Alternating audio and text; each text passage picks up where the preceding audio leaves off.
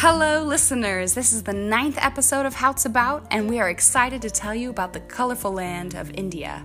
We're going to share with you our experience at the International Christian Dance Fellowship, where we got to meet with dancers from all over the world and experience India together. Enjoy. So I just want to give you a little heads up on what you can expect from this podcast episode. It is going to be a little bit longer. It's about 45 minutes, and that's because we actually ended up with 2 interviews. The first is a gal who's going to tell us about India, and the second is one of the dancers that we met at ICDF who's going to share her story of dance, and it's going to be a treat for you. I think you'll really enjoy it. So we'll tell our adventures and our lessons and give you a life update on us, but towards the end there will be 2 longer interviews, which I really think you're going to enjoy. So here you go.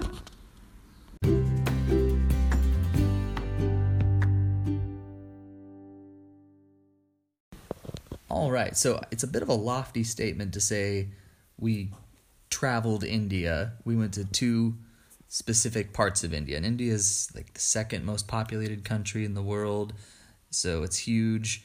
We got a small, kind of like Australia, very small kind of sampling of a couple different regions, and it was awesome. Cultural immersion, again, just a totally different way of doing things.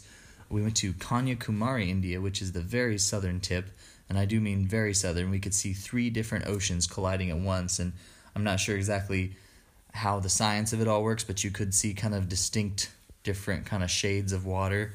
Maybe it was in our minds, but it really did look like 3 different oceans all colliding at the very tip of India. Totally. Just felt very exciting to be at the bottom of a nation like that. And the other part was all the way up north in New Delhi, where we went to Agra as well, the town of Agra. So a couple different little spots up north, but everything in between is still a mystery to the How It's About crew. Right, so we couldn't necessarily say that we can give you, here's what India is like, but here's what our experience of India is like. Yeah, and there's 50-some different languages. Yeah. Many different cultures and ways of doing things within this singular country, so it's definitely hard to kind of wrap our minds around what India is like. Honestly, sometimes we'd be like, hey, can someone teach us some phrases in Indian? And they would just look at us and kind of be like, no, it's not worth it, because everyone here speaks a different dialect, a different language, so really all we learned to say was thank you in a specific dialect, Tamil, Nandi. So anyway, the first thing that comes to mind, as I said in the intro, is the colors of India. I just picture walking down the streets. We would go down during this dance culture study that we were doing. We would go and visit the ocean from time to time, and the colors of the ocean were just vibrant and turquoise, and the colors of the streets were kind of it was very hot and dusty and dry, and so the streets are a very bland kind of color, but what makes everything pop is the women with their saris. Just, I'm telling you, every single woman out on the streets doing whatever they were doing, whether it was going to go see the ocean themselves, traveling from all over India to see this very cool place, or if they were even sweeping the streets. The women who were sweeping the streets were wearing these saris, and saris are a really long piece of fabric that they wrap in this really intricate way. It's really cool. But I don't think I saw a single sari that was the same as another one. They're like snowflakes. They're in incredibly vibrant colors, and most of them have some kind of like jewels or sparkly things. Anyway, it's so beautiful, embroidery, and they're just in incredible colors: turquoise, magenta, gold, just every color imaginable. These women are wearing these saris and going up and down the streets, and their hair is all done, and they're just beautiful. They walk through the streets like princesses and fill it with just this incredible array of splendor. So I felt like, I don't know, I really honestly wish that I could come home and just wear saris all the time, and I thought about that for a bit and then realized that I would get a lot of strange looks, but... As she did when she tried to wear hers for the first time. True. Because it maybe wasn't put on quite right. And yeah. She tried. I tried, and I walked through the streets, and everyone just was looking at me so funny. It was probably because I was, a foreigner, but wearing a sari. But anyway, It wasn't just that, but yeah, it was. Hey. You know, so somebody corrected the wearing of said apparatus later. Yeah. At a banquet, which I'll talk about just briefly. Yeah. So the food, again, totally different. Just welcome to a new way of doing things, way of eating. First and foremost, you really just eat with your hands. There was not a fork, knife, or spoon in sight. Nope. You got really creative eating anything from really easy stuff like bread or flatbread, like a chapati, to kind of like a soupy substance with your hand. With your hands. How? And making it look classy at the same time. Yeah. Yes. But they absolutely did, and we absolutely did not master it. Nope. We even at a banquet ate off of a banana leaf on the table just with our hands and kind of just took some of this and some of that and kind of put it all together, and you get it done. Also, lots of sugar, you know, in the beverages and even some of the dishes. They do love sugar. The tea, you really need to emphasize if you're out for a cup of tea. I mean, the first thing we did, we just walked to this little shop and got a cup of tea, and very, very much just a kind of a kettle over a fire, and this very happy man just fancily pouring it from one cup to another, I think to filter out the tea grounds, to kind of catch them in the cup before serving. Yeah. But the sugar content was excessive, and it was delicious.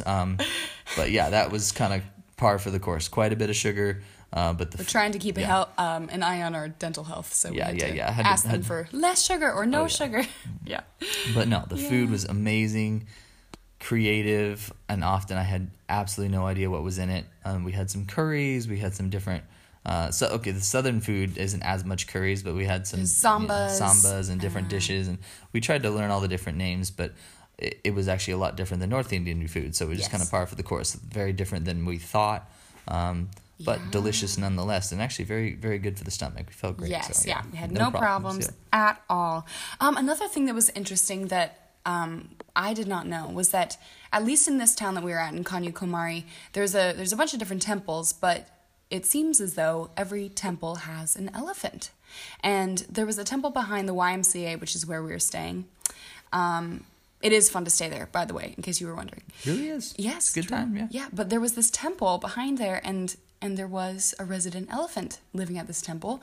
And we'd peek over the wall and watch him being fed, and he was just a really happy elephant. But he had this paint on his forehead and all over his head, just really intricate sacred decoration, I think. So yeah, so every temple supposedly has an elephant, which we thought was kind of cool. In this particular one, we totally got to hang out with it one night. We were walking home with some of our New Zealand friends from the conference, and just kind of shamelessly walked in the temple, and some people were taking care of it, and we're like, can we hang out with the elephant? Can we touch the elephant's And they're nose? like, fine. Like, and so they let us hang out with it. They were very proud of their elephant. Yeah, so proud. And they put its trunk on our hand. And the trunk is a lot rougher than I thought. I thought it'd be this soft thing. It's like a rock. Oh my gosh. Yeah, wow. It made me think of a tire. Yeah, a car tire. But it's a happy elephant. Yeah, it was fun. The elephant has a name, and his name is Morgan Prasad. Morgan Prasad. Yep. That was that elephant's name.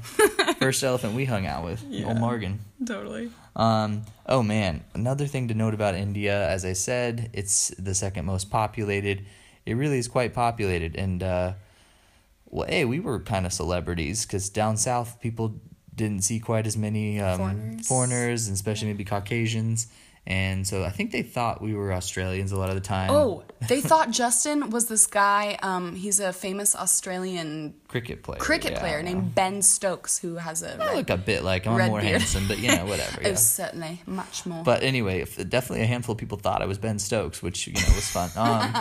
Selfie. But anyway, we were probably in got a lot of selfies. Over 100 selfies. Some guaranteed against our will. They're selfie now. We're like, okay, fine. So. That was weird, but all that to say, the crowds everywhere we went, we definitely got stared at quite a bit. But as far as navigating the crowds, you really got to own your space. A great example of this would be on a train. We paid 25 rupees a piece for a 2 or 3 hour. For the record, is train about ride. 50 cents. Yeah, or less. Yeah, it's for 2-3 hours of train. Open air, bench seats, really fun experience. Yeah. But it got more crowded, and we'd stop somewhere, and then more people would fill in, and then we'd stop somewhere, and we started to feel bad that we were sitting down, and the halls were just filled. People standing. Oh my gosh! And so on top of each other. We had to get off at our stop, and the train really only stops for about 1 minute-ish, and we had to get off of this, train, otherwise we were going to be an hour further or something. And so we're all ready, we've got our bags, we're ready to get off, and kid you not, as we were trying to stand up from our seats, there's a queue of people trying to sit in the very seat we're standing up from, and they won't wait for us to move out of the way. All that to say, without some healthy, hearty pushing and shoving and a lot of move, we would not have gotten off of that train. And it was touch and go. And people were clamoring to get on as we were getting off. It was just this. It was very stressful. They weren't stressed. We were stressed. No, we were stressed. And, they were like, "This is just how it is. This is life." I don't mind an elbow to the gut. We left our personal space somewhere in New Zealand, probably. Yeah. Yeah. No kidding. Yeah, no space bubble whatsoever. Yeah, totally. Just lots of obligatory hugs. Yeah. Yeah, but no, just in general, we've got the heat and the spices and the colors and just everything made our India experience super cool. Oh my gosh. Before we share the adventure of India, we do want to let you guys in on a little life update for us. So it's interesting right now because we're considering when we're going to be returning to you all. It's so weird to even think about. We've been gone for so long, 5 months, I believe, 5.5 at this point. But yeah, we're just kind of weighing some options. Some of you may have heard, those of you who are from Spokane or know, that Spokane School District just had a really, really big decrease in staffing.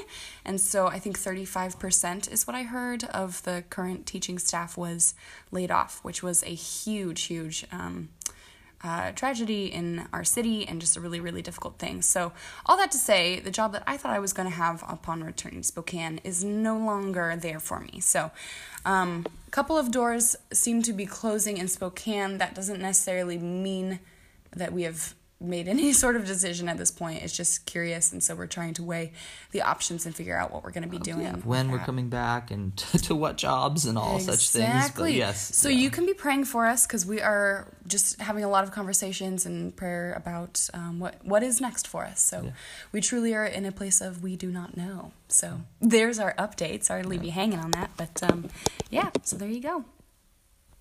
One of the things I was looking forward to most on our world trip here was something that we planned as early as October, which was to come to the ICDF, International Christian Dance Fellowship, Dance and Culture Study Tour, which was in Kanyakumari. So this is just a really cool organization that has branches all over the world, and their dancers all come together every 3 years in a different country. And so this year was in India, and so we came, and I was just really excited to share more of my world of dance with Justin, and signed us up, and we took a bunch of classes all week in various styles: African, hip-hop, ballet, Israeli dancing. Gosh, what else did we do? I don't know if you caught that with Justin. As a full participant. Like, he was a full participant in this dance conference. Yes. We took ballroom classes, contemporary. Can we just give Justin some credit here, please? We're going to give Justin some massive credit. He threw himself, maybe even literally... To the wolves. To the wolves. No. The dance wolves. Into this world of dancers and taking dance classes, and just... It was so fun to see him just attack it. And honestly, I would say the growth of his skills in both hip-hop and African just really give me a lot of wow, I didn't realize that you were so good at that quality of movement, and I'm just excited to do more of it in the future. How do you feel about that? I think we had some good teachers and actually felt pretty confident sometimes, which is wild. But totally. Yeah, dancing in a group is fun because you can hide in the back. Totally. Most of the time it's just me trying to teach him stuff at home, and it can be frustrating. But it's fun. I mean, honestly, we have a lot of fun just dancing at weddings and stuff. But actually taking a class and learning the steps is really hard, and you have to memorize choreography really quickly and get your body to coordinate and do different things that it's probably never done before. So I was incredibly proud of him and just really moved by his passion and participation in that. And so that was probably actually my highlight of the whole thing, was just getting to share that with Justin and see him do that. But it was also really cool to talk with and network with just dancers from all over the world. So that was a really, really cool thing that we got to do. And you're going to hear from actually 2 of them with our interview section. But something that happened, or at least someone that we met that had a huge impact on us, was this guy named Andy Rain. Do you want to share about Andy? I mean, how does one share about Andy Rain? Before you say it, yeah, no, that's true. This person is the most bizarre looking human I may have ever met. I had no idea what to think of this guy. I mean, by bizarre looking, we mean just, he's literally like a character from Braveheart. He's from the Scotlandish area. Yes. This glorious accent and long hair, and he's like straight out of a Shakespeare play meets Braveheart. Crazy. A handsome gentleman, not bizarre, but very larger than life. Yes. Just one of those people where you're like, what are you about? I think I want to know. Yeah. And we found out. Magnetic eccentricities. Yes. One of those guys, you're like, I don't know, what are you about? And then before you know it, you're hanging out till midnight, chatting and sharing your heart, which is totally what happened. Me and him, 3 nights in a row. Oh, we totally bonded, and just like, he gets me, I get him. Very, very crazy how you just connect with another human from such a different life and country and even generation. But he's also an author. Yeah, he's an author. He wrote a book on something very similar to the Enneagram. Motivational gifts. Yeah, really, really fascinating guy. So if you're listening, Andy, props. See you soon. Yeah. But maybe, you better just go visit him. We very well might. But no, I think kind of timely in our journey, as you know, we're just always trying to figure out different pieces of who we are individually and as a couple. And this guy, just so insightful, was able to speak into our lives according to even some of our personality types. And we sat up late one night, and he shared with Lauren and I about just some different helpful bits about how our personality types might clash or interact and things to look out for. And honestly, it brought some good stuff to the surface, and it was really this very impromptu kind of counseling session. So I don't know what else to say, but sometimes God will bring literally a character into a story that is straight out of a story. And you just kind of get this feeling like, man, the fairy tale continues, because here is the sage / ogre / prince, who knows who this guy is, but he's awesome, and he's just one of those characters that is kind of timeless. And so we're excited to hang out with him some other time. And also quite the dancer. He was in our hip-hop routine, and he brought it for sure. Pretty incredible. All 6 foot whatever of him brought it. Yeah, it was really amazing. So it's kind of hard. I'm thinking, like, how else do I share about what happened at the ICDF week? And it's so many people. It's almost like trying to share about a camp experience. You just had to be there, but just know that, like, all those pieces. Here's how I would describe it. If Harry Potter and the Quidditch World Cup and all of the greats that would show up to put up tents and hang out together, all of those kind-hearted, jolly people with their various talents and cultures showing up together under one roof for one purpose, it felt precisely like that. What he means to say is that dancers who love Jesus and gather together, they are very unique artistic souls in all their different ways, and bringing them together is amusing and delightful, and just quite a different experience. Yes, all of them displaying their own ways of being and doing wonderful. And expressing, and all of it is, lots of energy. Yes, we had this one teacher from South Africa, Ivy, who taught our hip hop class, and she had all these sayings that I just adored. She'd be like, chop chop, which I guess means like sharp. Sharp. It means like good, and she would call us Poppy. Yeah, she gave us all nicknames. Like I was Justina. Anyway. Andy was Andalina. Oh my gosh, it was awesome. So without further ado, we're gonna let you hear from a few of our ICDF buddies.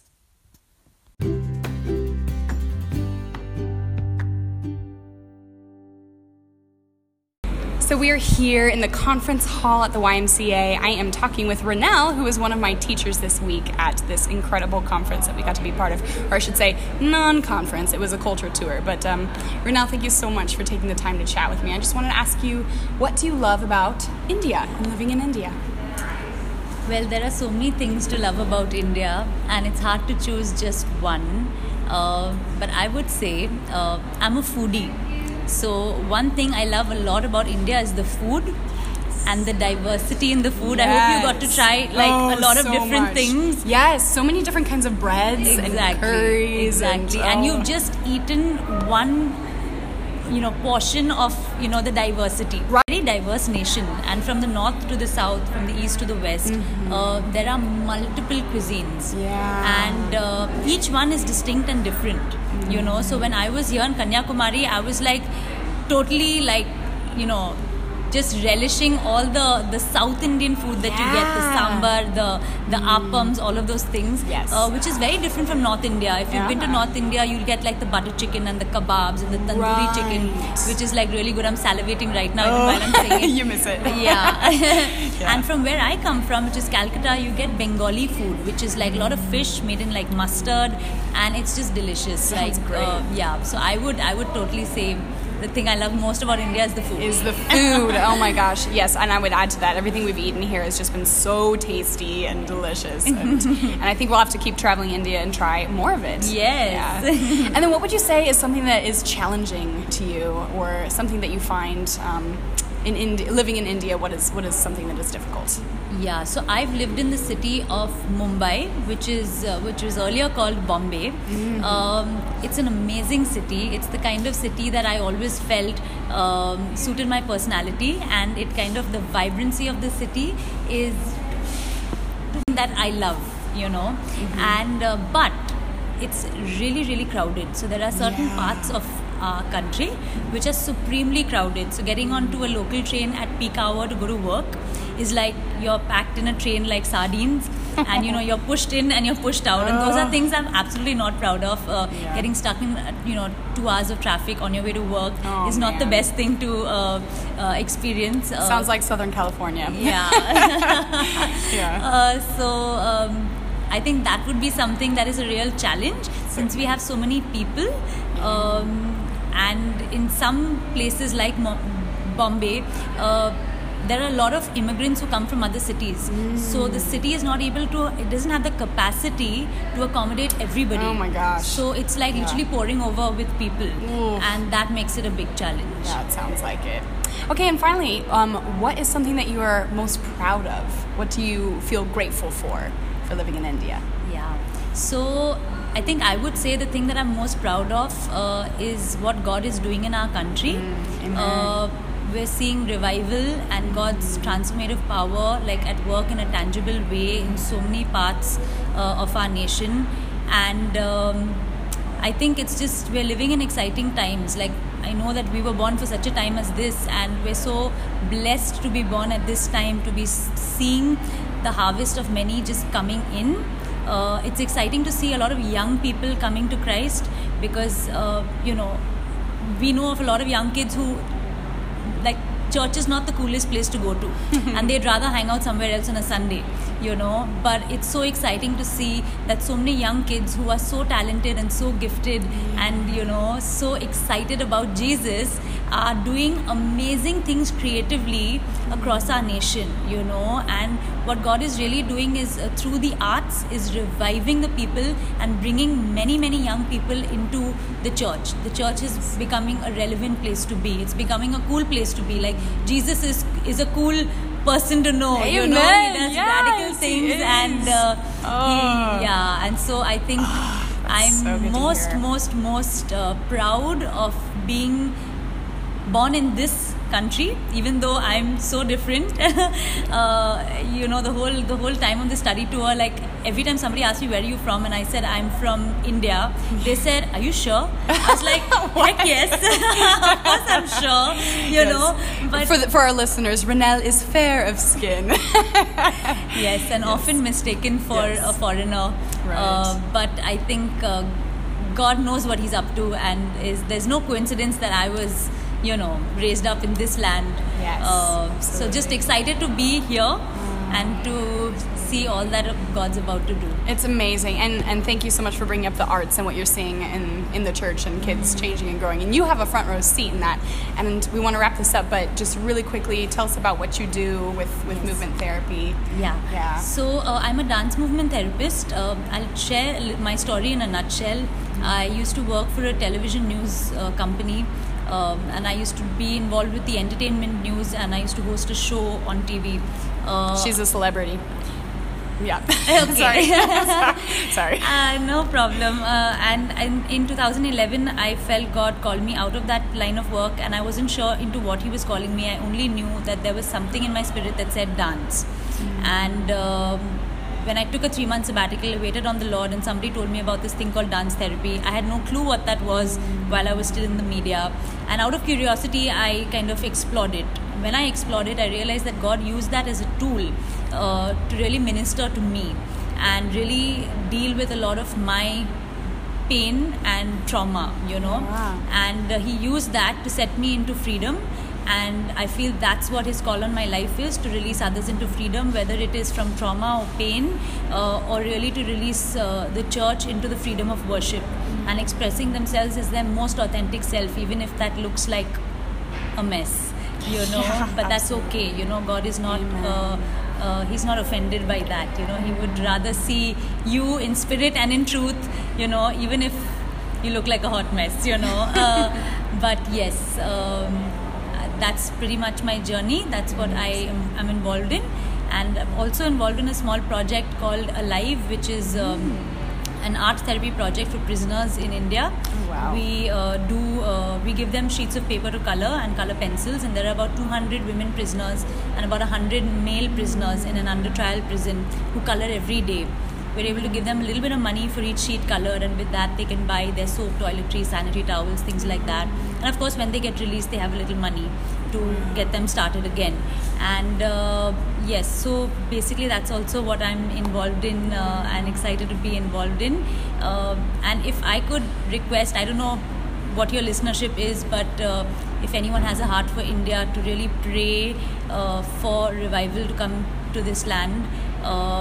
One of the pictures that I saw while I was at this study was that this picture of people coming from many nations with seeds of revival. They've experienced revival in different places, like whether it's Andy or other people who were telling me in South Africa this is happening, in in the States this is happening. That they were coming with seeds of revival and just throwing it in India. Wow. And really, I just felt like the prayers would really start the revival. Absolutely. So do pray for us that really every other thing that is lifted high in this place would be brought down, and that every knee will bow, every tongue will confess that Jesus Christ is Lord, and that this nation will be saved. Oh, amazing. Absolutely. Well, you heard it. You got to pray. So I'll be sending out reminders to you all just again about that. And do you have a website or something I could put in a link in our description of this? So I'm on Facebook and Okay. I have an Instagram page. Okay, So great. I keep updating stuff Fantastic. on that. Well, Ronelle, you are an incredibly gifted counselor, teacher, and just I saw so much breakthrough and experienced some of my own in the 3 hours that we had during that class, and it was just very clear to me that the Holy Spirit is using you very powerfully through your movement and through creating space for people to just experience the truth of where they're at and feel their emotions. So thank you for listening and obeying and enjoying who God has made you to be. Thank you so it's been much. such a treat to have you speak. So Thank you so thank much. You very Praise much. God. And yes, thank good. you for having me. Yes, thanks. Thank you again, Ronelle, so much for telling us about India and what you're doing with dance movement therapy. As promised, I've included her Instagram in the description of this episode, as well as I asked her for a link to a website or a way that people could donate financially if they were interested. Ronelle is a freelancer, so she is not connected with any organization that supports her financially. So if you would like to do that, even just a little bit goes a long way. And she's just doing so much incredible work with women and men coming out of really terrible situations, causing a lot of breakthrough and joy and healing. So if you would like to partner with her in that in any way, big or small, I'm sure she would appreciate it. So it's her personal PayPal account. Like I said, she's a freelancer, so that's really the only way to do it. But go ahead and check that out if you're interested. Next, you're going to hear from a friend of mine that I met also at ICDF who just became a dear sister. and we just really enjoyed each other's company and danced together in a couple classes. And her name is Brandy, and we shared a lot of great meals together and chats, and I asked her if she would tell her story of dance. And so this is a little bit of a different pace. It's not an interview. She's just telling her story, and it's really beautiful, and she tells a great story, so enjoy. I remember seeing a billboard at 5 years old as my mom was driving me through town that featured some ballerinas and was promoting a regional ballet company. And at the time, looking back, I didn't quite understand how this dream dropped in my heart. I wasn't really exposed to dance or the performing arts.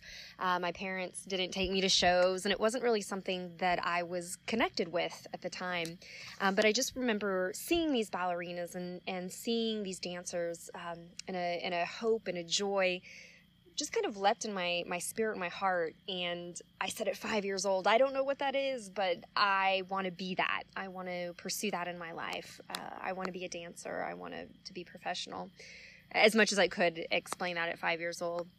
So as a child, I only wanted to, my parents enrolled me in dance, and I only wanted to engage in classical ballet training. I didn't want to study any other forms of dance, but there was something about the discipline and the artistry behind classical ballet that I absolutely just loved and latched onto as a child.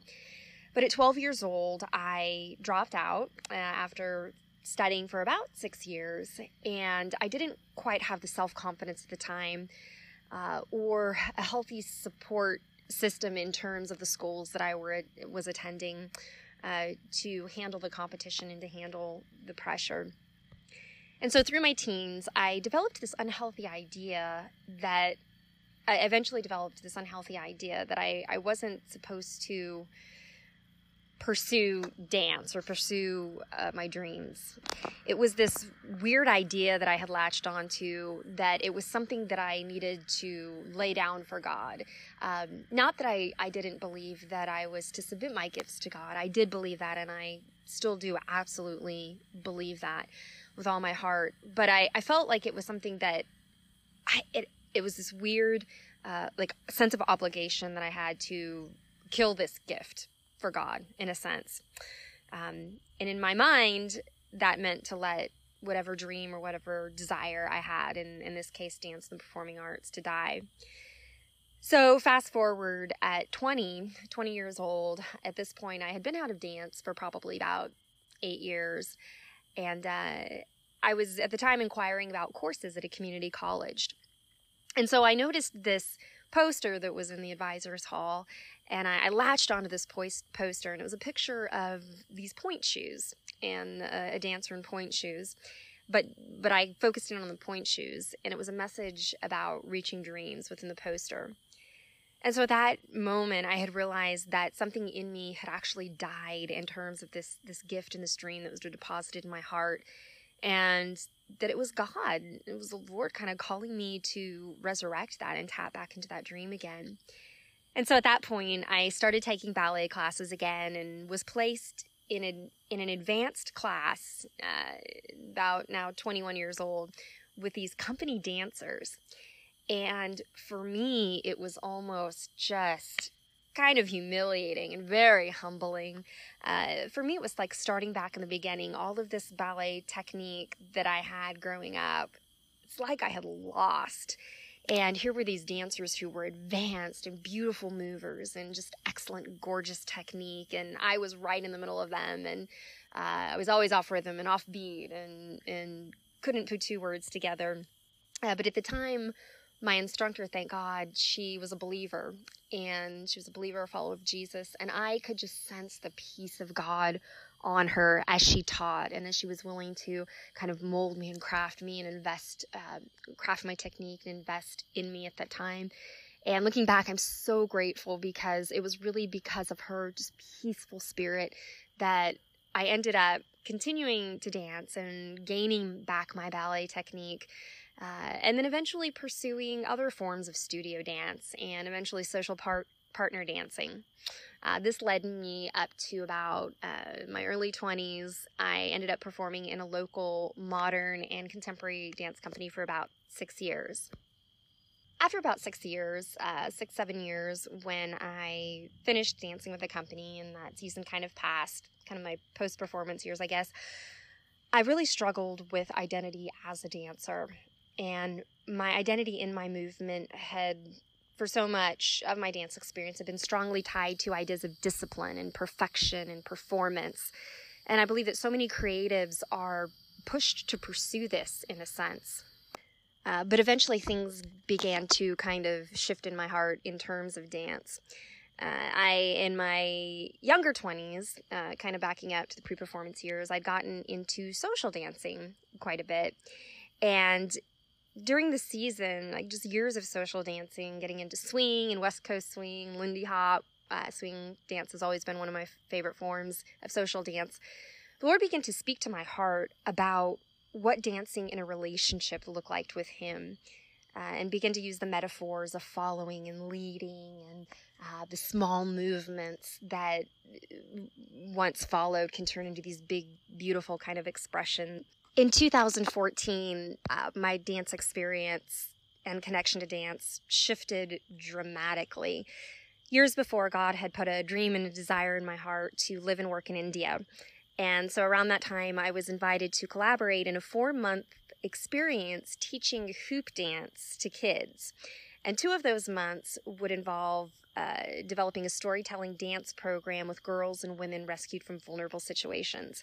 At the time, the only thing that I knew about hula hoops and hoop dancing were the few tricks I had learned as a kid. And now I was being called to teach hoop dancing. So at the time, I met Carissa Caracato Williams, who is the founder for Hula for Happiness. She invited me to join her, and together we developed a framework for storytelling through dance using the 5-color wordless gospel. And so hula uses 5 different colors to share the gospel. Yellow represents innocence and creation and new beginning. Black represents darkness and pain. Red is the color of love and rescue, often associated with Jesus, the rescue of Jesus and love. White represents freedom and new life in God, and green represents discipleship and growth. And so at the time, we used these colors, and we took them to these girls and to hoop dancing and the concepts of dancing, and we said, tell a story. We challenged them to tell a story and invited them to come into the space to engage in storytelling kind of as a redemptive practice for them. We saw several girls step forward during this program and share their own personal stories of rescue and dreams for the future.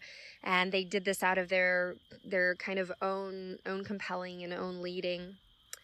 For me, watching these young women tell their stories was so personal and so transformative, as they didn't know the ins and outs of the technique of dance and performance, but they knew their stories, and they were willing to kind of dive deep into an authentic place and enter using dance as a place of joy, as a place to share their dreams, share their hopes, share their fears.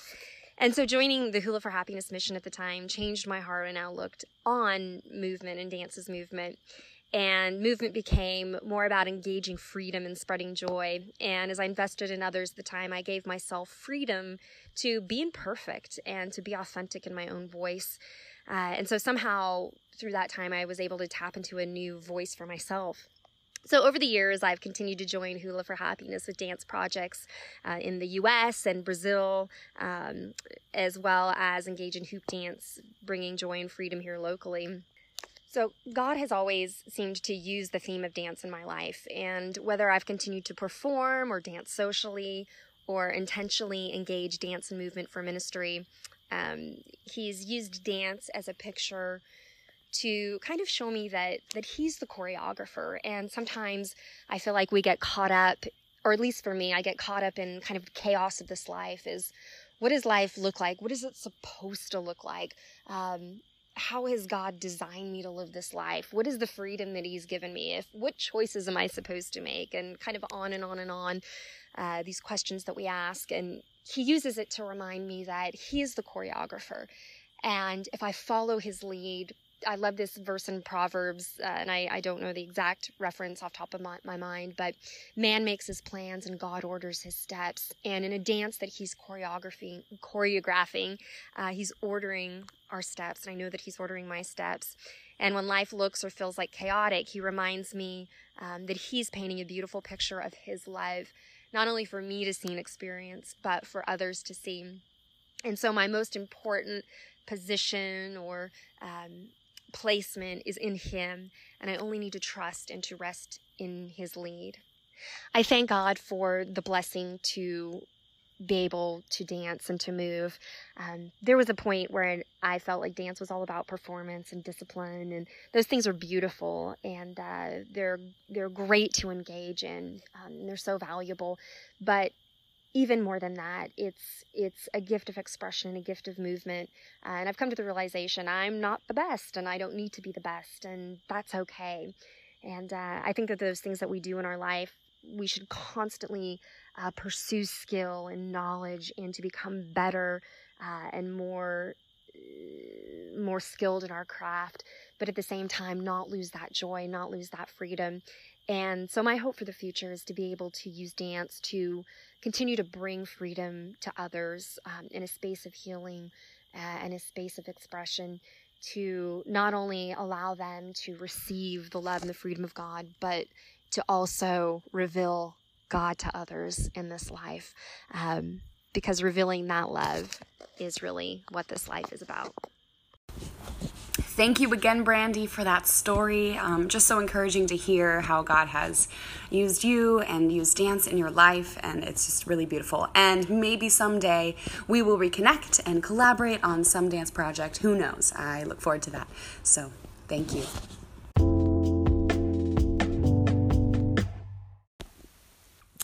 So a few lessons we learned.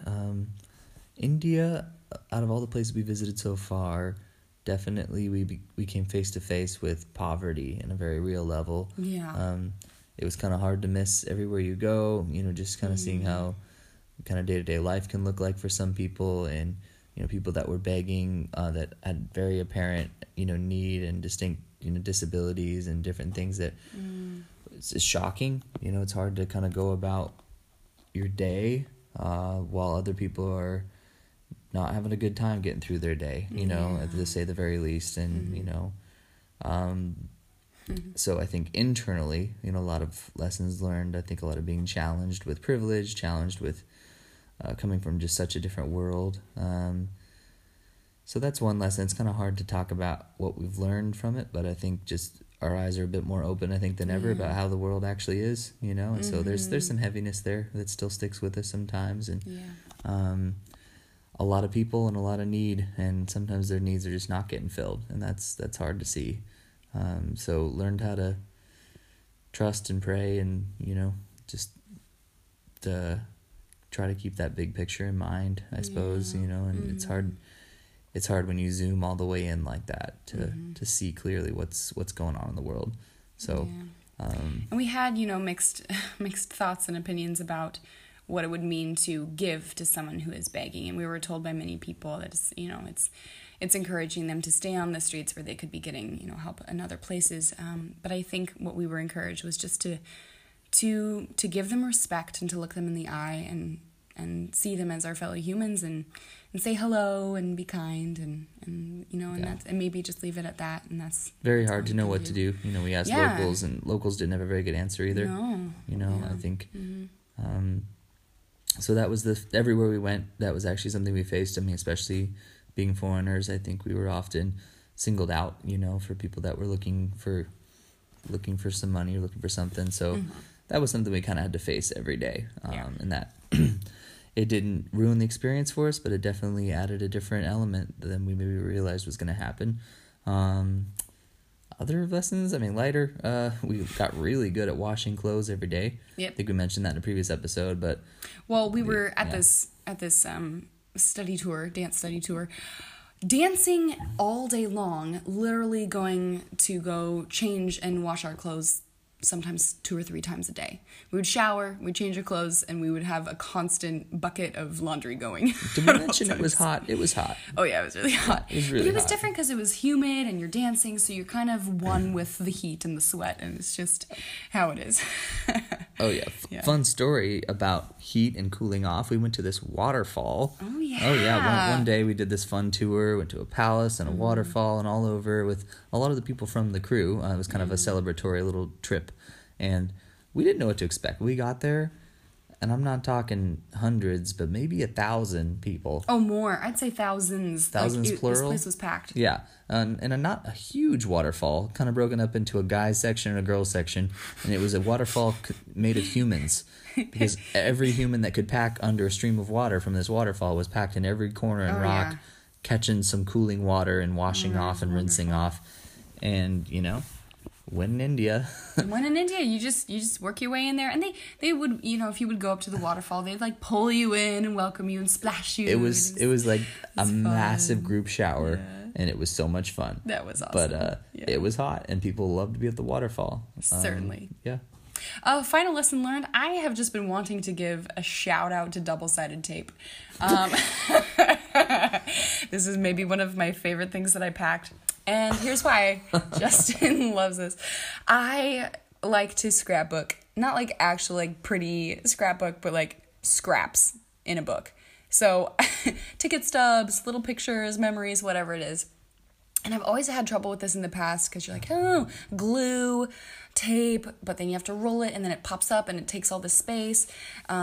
It's no good. So I thought finally, right before we left for the trip in December, I was going to get some double-sided tape. And I have had this roll of double-sided tape with me, and it's my favorite thing because you just rip it off, put it on the paper that you're trying to put your little ticket stub on, and it's just, guys, it's a perfect little travel companion. So you need that with you in the future. On a less practical note, I'll shout out to my Chacos, which have maybe been a little more useful than tape, but but also kind of disappointing.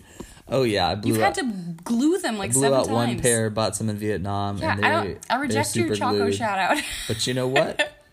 They're working for me, and I've done every bit of hiking we've done so far at Chacos, and You've done every bit of walking in the last 10 years of your life. Maybe even 15 years of your life with Chacos. All right, whatever. I just had I had to respect something practical, actually. But yeah. In conclusion, our time in India was marked by so many different friendships and connections with people from India and from all over the world, and that's just really special and will always have a place in our hearts. In particular, some of the kids of the host of the ICDF Culture and Dance Study Tour became really good friends with us and are on Instagram with us now, and it's really great. So hilarious, these kids. They're awesome. This kid Fertland. Yeah. We thought his name was Franklin, but it's Fertland. Fertland, yeah. So awesome. Just so full of energy. He was in our hip hop routine, and part of it was throwing him in the air. It was so much fun. Totally. Yeah. He's always posting crazy videos on Facebook, apparently. But But our very final leg of the journey was a 20-hour layover in Delhi. And when I saw that was what our flight was, I said, my goodness, we have to go see the Taj Mahal. Yeah, the Taj Mahal. I had no idea I'd get there. And I was excited, but man, once we got there, I realized this thing is amazing. But it was a 4-hour drive away from the airport, so that was kind of a long day, but it was absolutely worth it to go see this wonder of the world and enjoy the iconic romantic architectural feat. Yes. Yeah, and so we had a really nice afternoon there. Our tour guide was a great photographer and took a bunch of pictures for us, and it was really lovely, and it was just a fantastic way to end our time in India. We love this country, and we do hope that we get to come back sometime.